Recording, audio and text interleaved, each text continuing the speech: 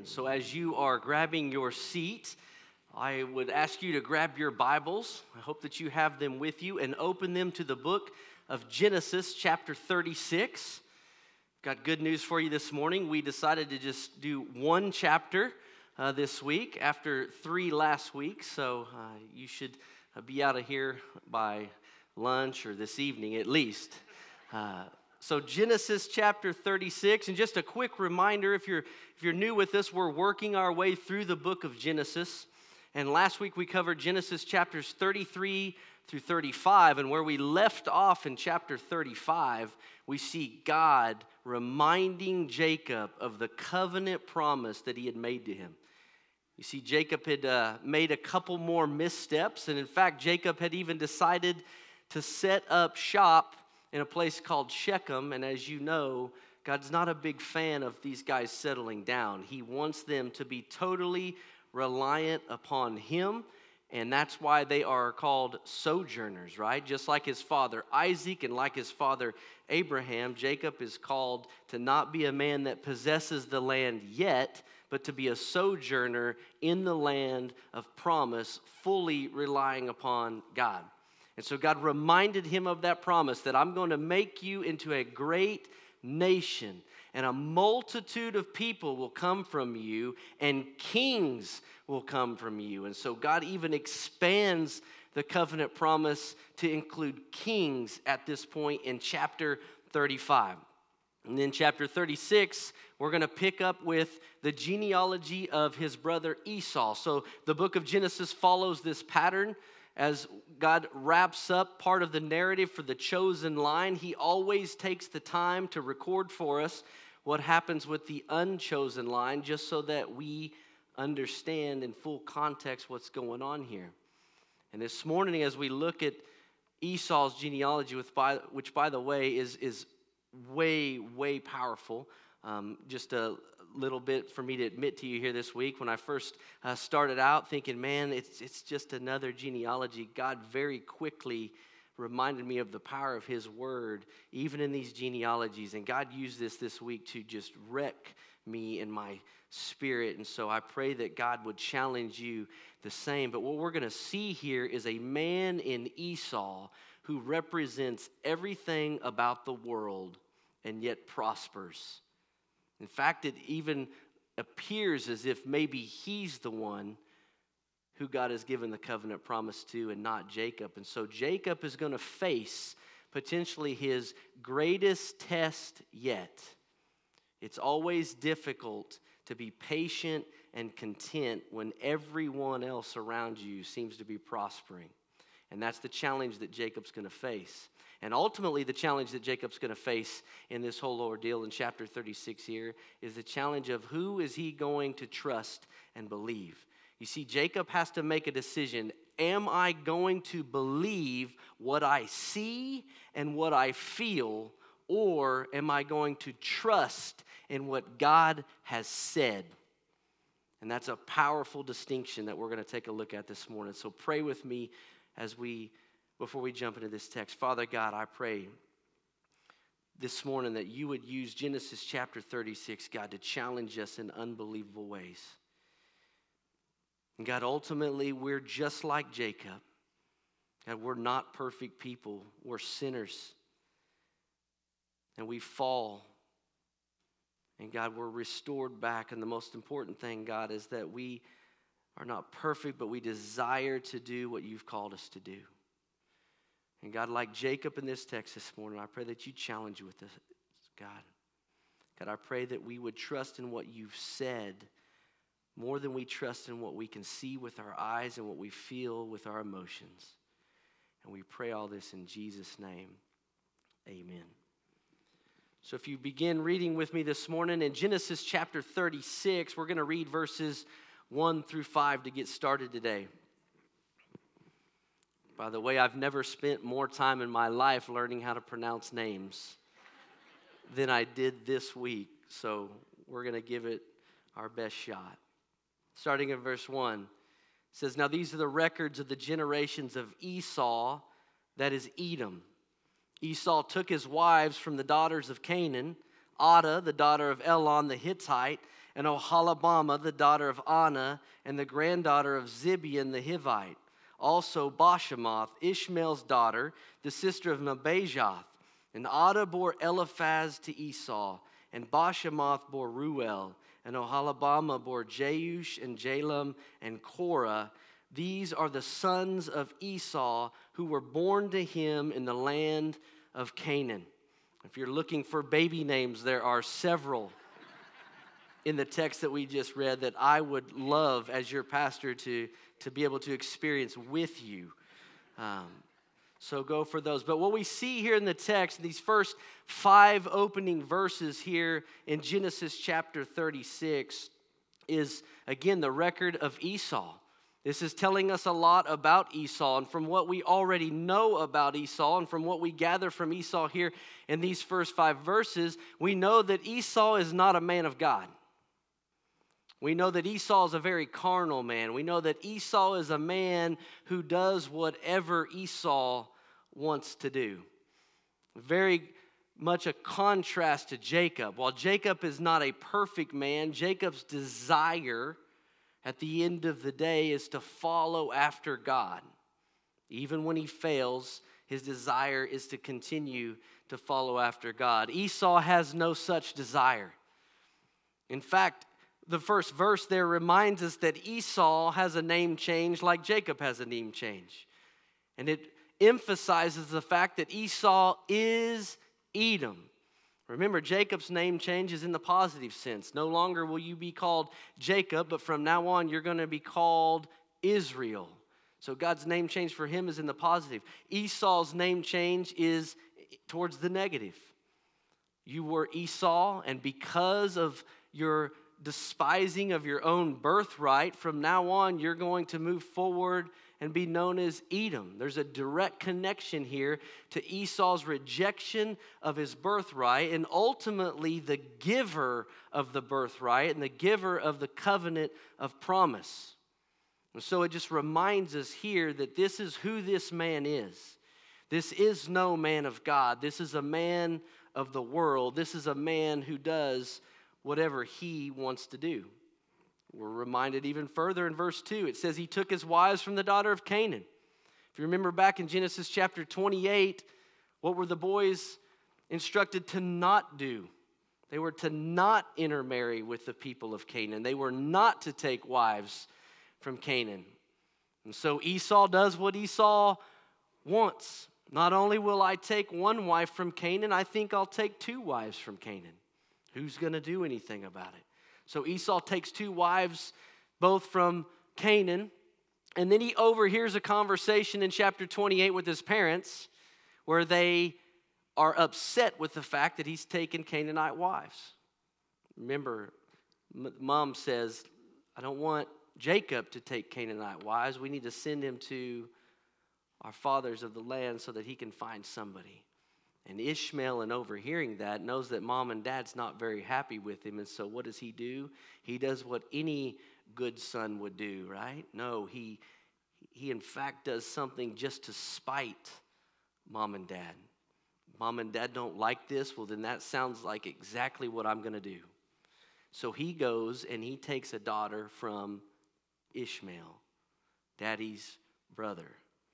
And so he's going in the direct opposite direction of God. And again, this is just a reminder to us of who this man is in direct contrast to who Jacob is. While neither of them are perfect men, one desires to go God's way, the other desires to go his own way. And it reminds me this morning of something very profound.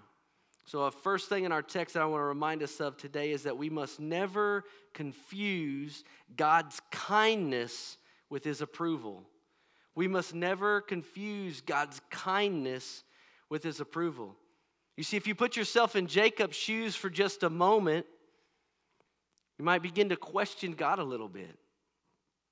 God, why does it seem like Esau can do whatever he wants and nothing happens to him?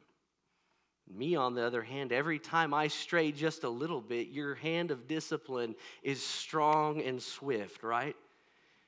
Remember when Jacob even tried to just set up a home base in Shechem, God was swift to bring about discipline, to correct Jacob and remind him that that's not what he's called to do. And yet Jacob is sitting here looking at his brother Esau, who's taking Canaanite wives and doing whatever he wants, and it doesn't seem like God is really doing much about it.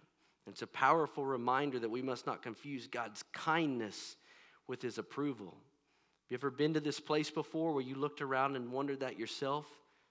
You saw unbelievable sin and incredible evil and wondered to yourself, God, why are you not doing something about this?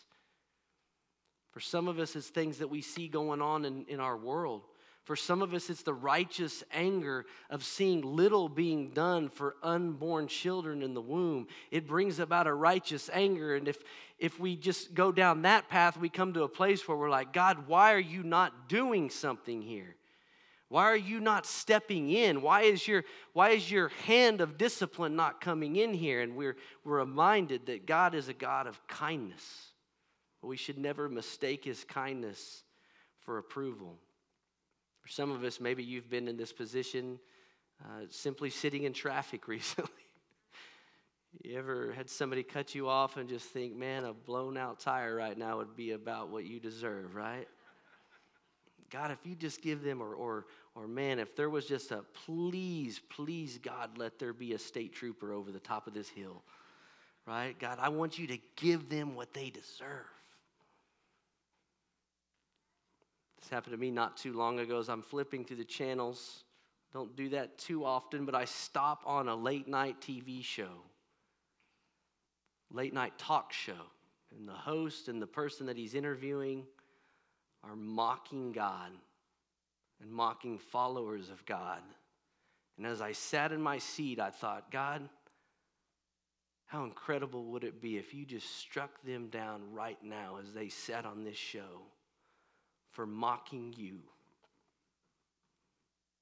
And they would deserve it. But as soon as the words are coming out of my mouth, the Holy Spirit is shouting into my head, yes, justice for them, but grace for you. Man, you talk about a heart-wrenching moment when the Holy Spirit immediately kicks in the door of my pride. God, I want justice for those around me, but I want grace. I want grace for myself. And you see, that's the reminder here. You want to know why God demonstrates kindness to those who don't deserve it? Because in Romans 2:4 it says, or do you think lightly of the riches of his kindness and the restraint and patience, not knowing that the kindness of God leads you to repentance?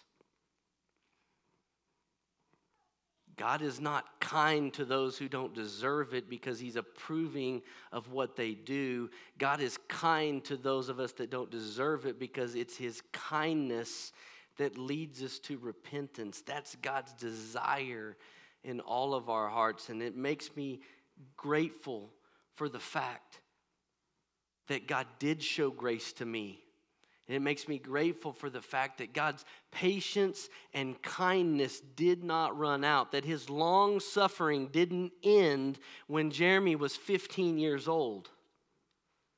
Because if it had run out when I was 15, I would have gone to a very real place called hell. But God in his grace and his kindness and his patience and his long suffering allowed enough time for me to come to saving faith in Christ. And the same is true for every single person in this room. You see, if God would have done what he should have done all the way back when Esau was going on, none of us in this room would have ever experienced the grace of God and the salvation that he provides. And so it's a powerful reminder to us this morning as we look at Esau's life and we're reminded that this carnal man that wants nothing to do with the things of God and appears to be getting away with it is not getting away with it because God approves of his life, but because God is extending kindness and grace and long suffering towards him. And that's the challenge for all of us here this morning. The next time we see someone far from God, understand that the kindness they are experiencing in this moment or in this life is because God's desires for their salvation. That we would be people that our hearts would break for their lostness. That we wouldn't wring our hands hoping that they would get what they justly deserve. But instead we'd be reminded of the grace that we've experienced and that we would weep for their salvation. Continue reading on with me in verse 6 this morning. Verses 6 through 8. Then Esau took his wives and his sons and his daughters and all of his household and his livestock and all of his cattle and all of his goods which he had acquired in the land of Canaan and went to another land away from his brother Jacob. For their property had become too great for them to live together, and the land where they sojourned could not sustain them because of their livestock. So Esau lived in the hill country of Seir. Esau is Edom. So in this powerful turn of events, Esau is benefiting from the blessing of God in the land of promise, no different than Jacob is. In fact, the Bible tells us here that they are both so blessed that they literally cannot stay together. They have so many people in their family and so many animals in their herds that the land in this particular location could not sustain them. That is an unbelievable sign of blessing here. And so when they decide they can't stay together, it's Esau that looks for a new place, which follows the biblical pattern.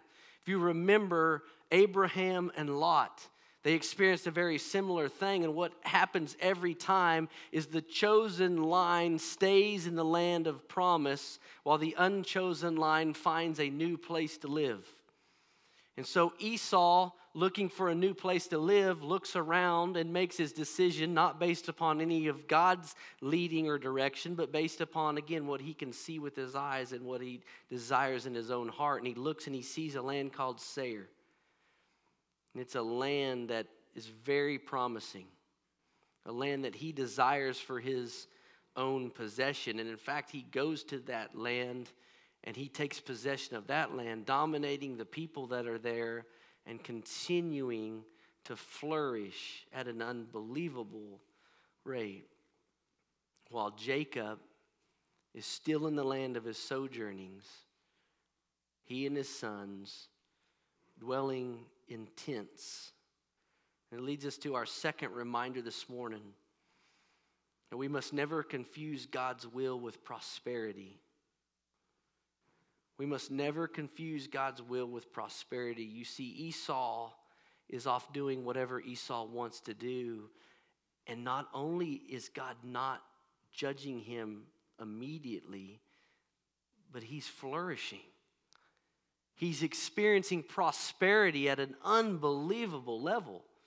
While Jacob is simply looking around, still hanging out in tents, and God won't even let him build a house in Shechem. And it's a powerful reminder to us that we must never confuse God's will with prosperity. And so many times we get this messed up and we get this twisted and we get this backwards. And I think it's because we use a very simple formula that's been around since the beginning of time. And that simple formula is this: if I do good, then good will happen to me. And if I do bad, then bad will happen to me. It's the root of the prosperity gospel. If you would just this, then God must this. And in this story, we see that that's not true. Not only is it untrue, it's a completely unbiblical thought. The Bible never teaches that. The Bible doesn't teach this simple formula of if you just always do what's right, then you should expect great things to happen to you. And if you do bad things, then bad things will happen to you. And if we're not careful here and we prescribe to this way of thinking, we will become very confused and we will not be able to understand the human experience. Because what's going to happen is you're going to wake up one day and you're going to look across the street at your neighbor's house who cares nothing about Jesus, and you're going to see his brand new Escalade sitting in the driveway. And you're going to go out and get in your car that 3 of the doors don't even open on, and 1 window is rolled down permanently. And you're going to wonder to yourself, why does that guy who doesn't love you or care anything about you have what he has, and I'm stuck with this? It's a dangerous, dangerous place to be. You remember a man in Scripture by the name of Job? Job didn't prescribe to this way of thinking, although Job's friends prescribed to this way of thinking. You see, Job was incredibly blessed by God. Anything that Job wanted, God gave to Job. And then Satan comes to God one day and says, this is too easy. All I got to do is take away a little bit of stuff from people and they curse your name. Too easy.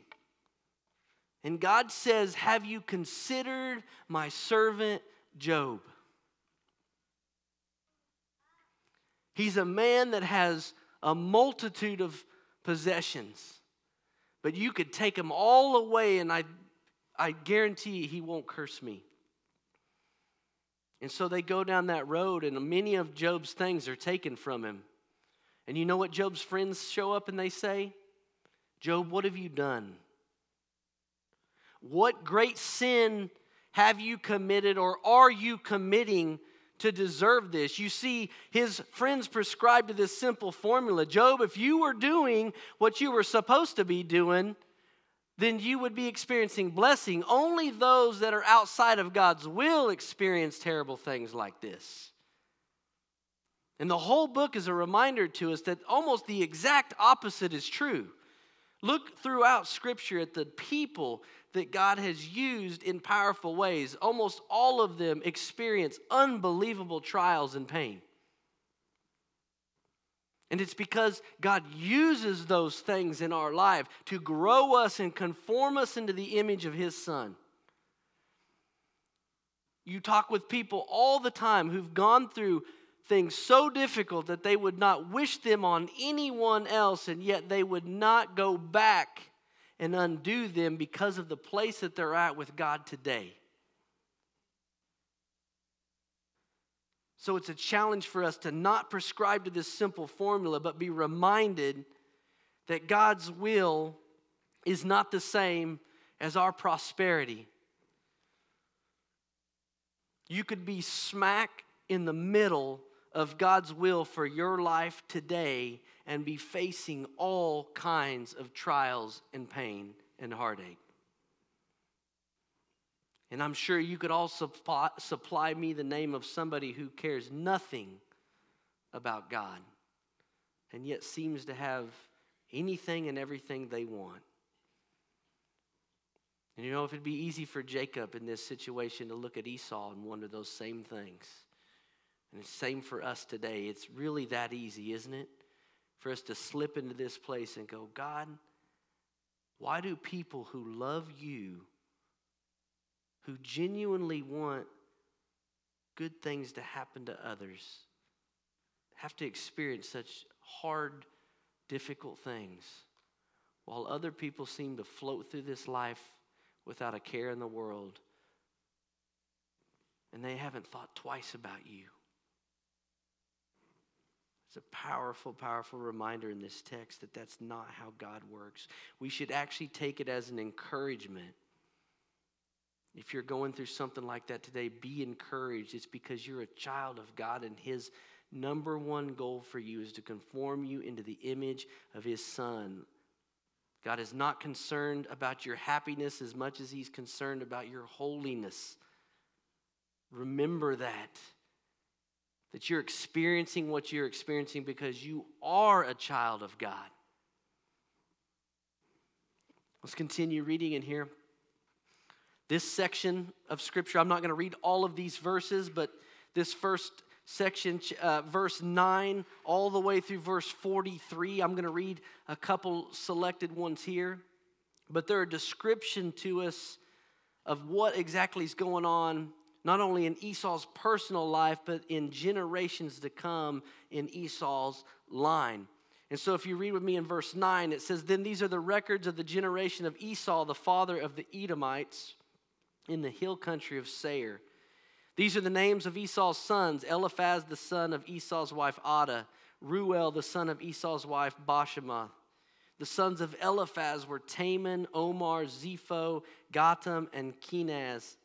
Verse 12, "Timnah was a concubine of Esau's son Eliphaz, and she bore Amalek to Eliphaz, father of the Amalekites. These are the sons of Esau's wife Adah. These are the sons of Ruel, Nahath, and Zerah, Shammah, and Mesah. These are the sons of Esau's wife Bashemath. These are the sons of Esau's wife Oholibamah, the daughter of Anah, the granddaughter of Zibeon. She bore to Esau Jeush and Jalam and Korah. These are the chiefs of the sons of Esau." And then it lists out the chiefs' names. And if you jump over with me to verse 31, it says, "Now these are the kings who reigned in the land of Edom before any king reigned over the sons of Israel." And then it gives us a list of their names, which I'm not going to read this morning. But we have from the text the most important part, and that is a proper understanding of the scope and the power of the Edomites. Esau's line is going to become incredibly powerful, incredibly mighty. They've gone from the man Esau to 5 sons to 10 grandsons to chiefs over tribes and ultimately kings that are now ruling over the entire nation of Edom. And it gives us a very, very clear understanding of the scope and power of Esau's line here. And again, remember where Jacob's at. Chapter 35, God said, "I'm going to make you into a nation, and I'm going to make you into a multitude of people, and kings will come from you."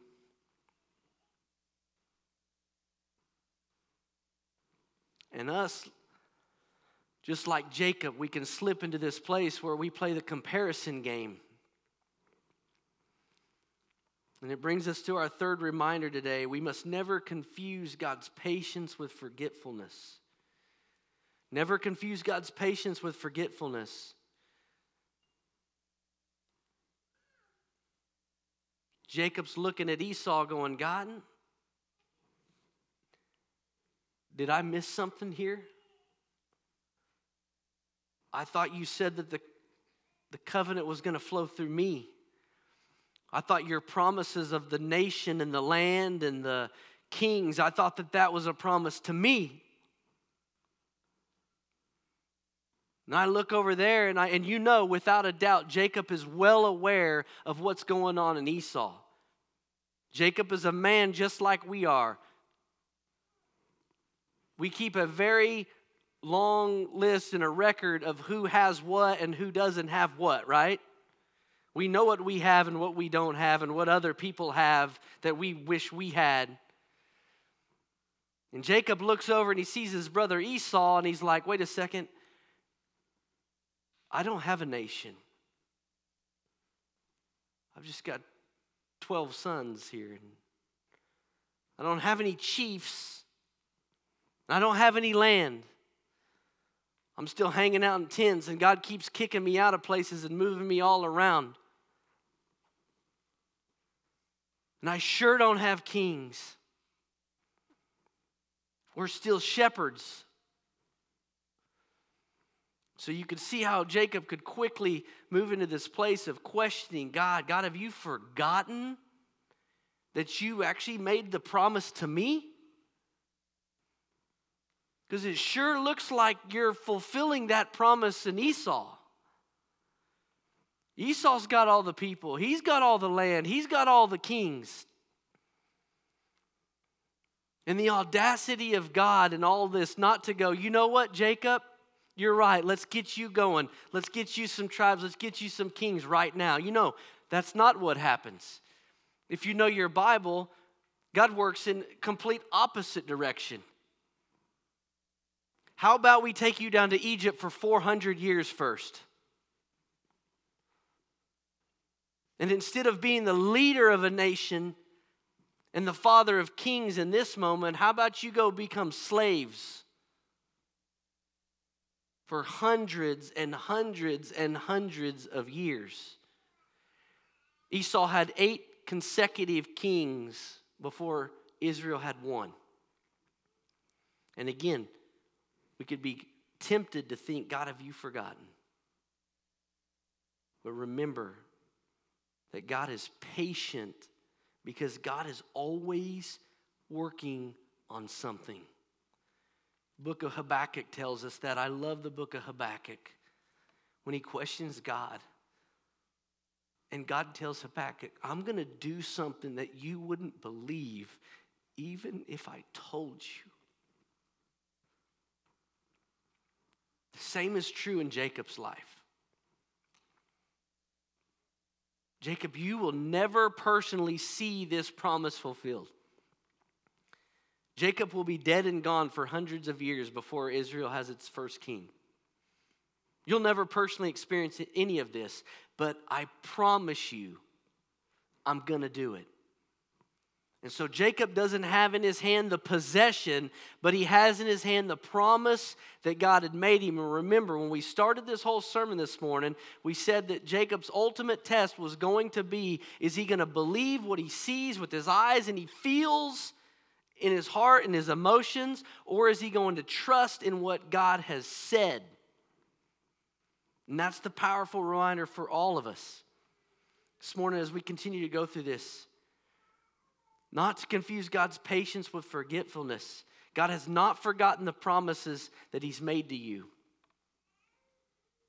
Even if it feels like maybe he's forgotten about you, he hasn't. And again, God is not so much concerned about us having any possession in this life. But God is concerned about making sure that he delivers on the promise that we have for eternity. So no matter how you feel or what you see when you look around, be reminded that God has not forgotten.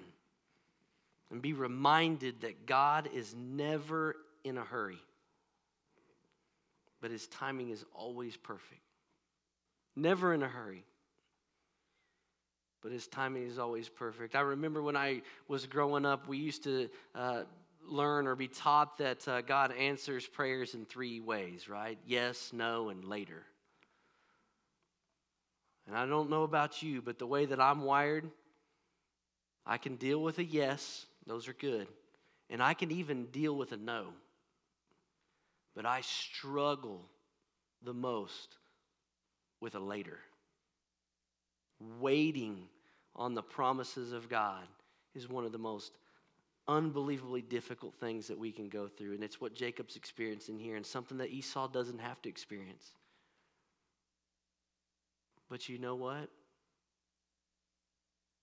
Esau has everything that he's going to have in his lifetime.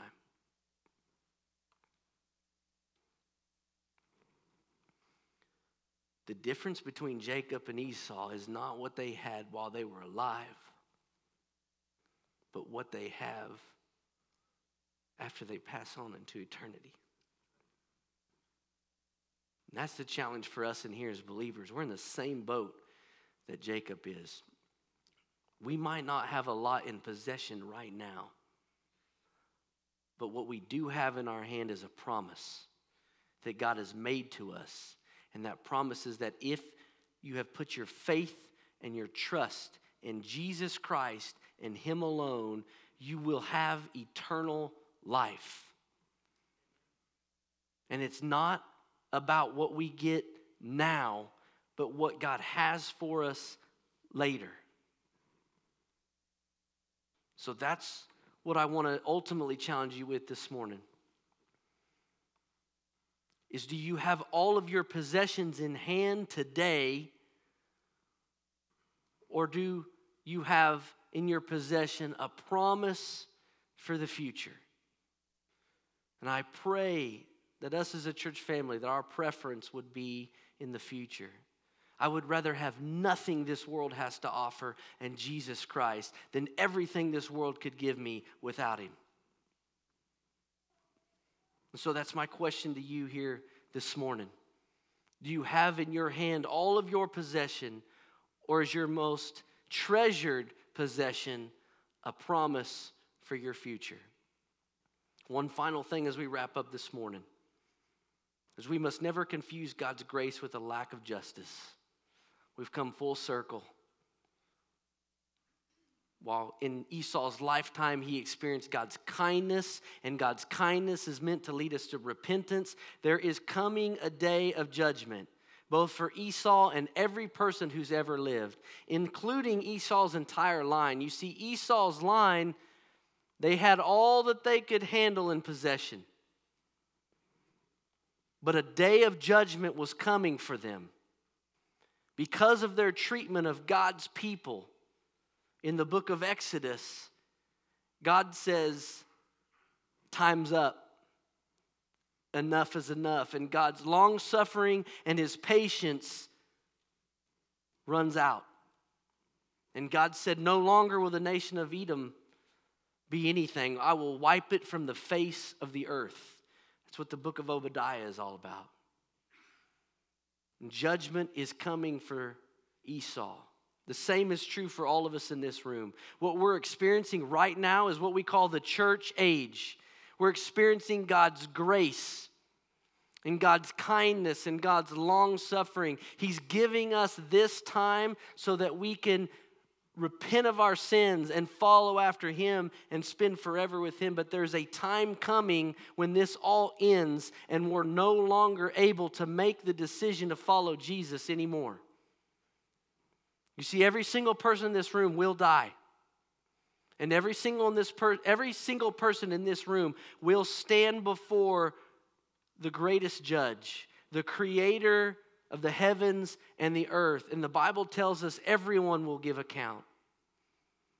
And our only hope is in the finished work of Jesus Christ. And so I plead with you this morning, if you've not given your heart and your life to Jesus, if you've never asked God to forgive you of your sins, do it right here today. Do not walk out those doors. You're not promised another breath, another moment. And if you make it to that place, there's no more chances. But the good news today is that we're still in that grace of God. God's long suffering for us hasn't ran out yet because he hasn't returned yet. So do business with God today. If you need to give your heart and your life to Jesus Christ, come down here and talk to Pastor Travis or myself. You know what? We've got a baptistry right over here. That water is still warm. And like Brian this morning, you could come talk to us about putting your faith and trust in Jesus Christ. And I would love to be late to lunch because we need to baptize you. But this is your time this morning. As Roy and the team comes this morning, I pray that you would ask the Holy Spirit to search you and to know you, to be very, very specific. Where I've been general, I pray that the Holy Spirit is specific in your life. For some of you, maybe you just need to come down here and pray and ask God to break your heart for the lostness of people around you.